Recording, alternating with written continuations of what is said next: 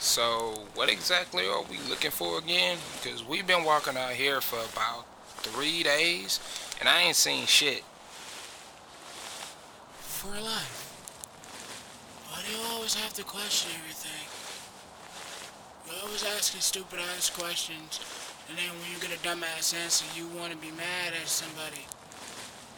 Why the fuck you gotta be mad all the time? Why you always gotta question Nigga, everything, bro? what the fuck you mean, bro?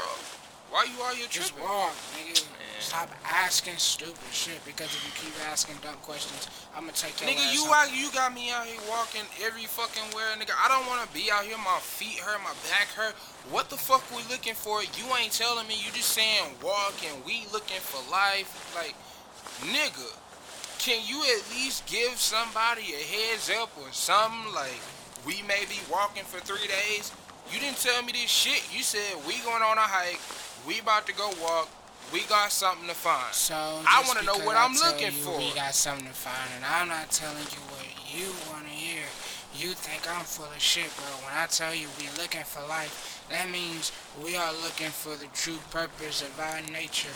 We are looking for God. We are looking for what's beyond the universe, but we'll never find it. So the purpose of this walk is to be patient.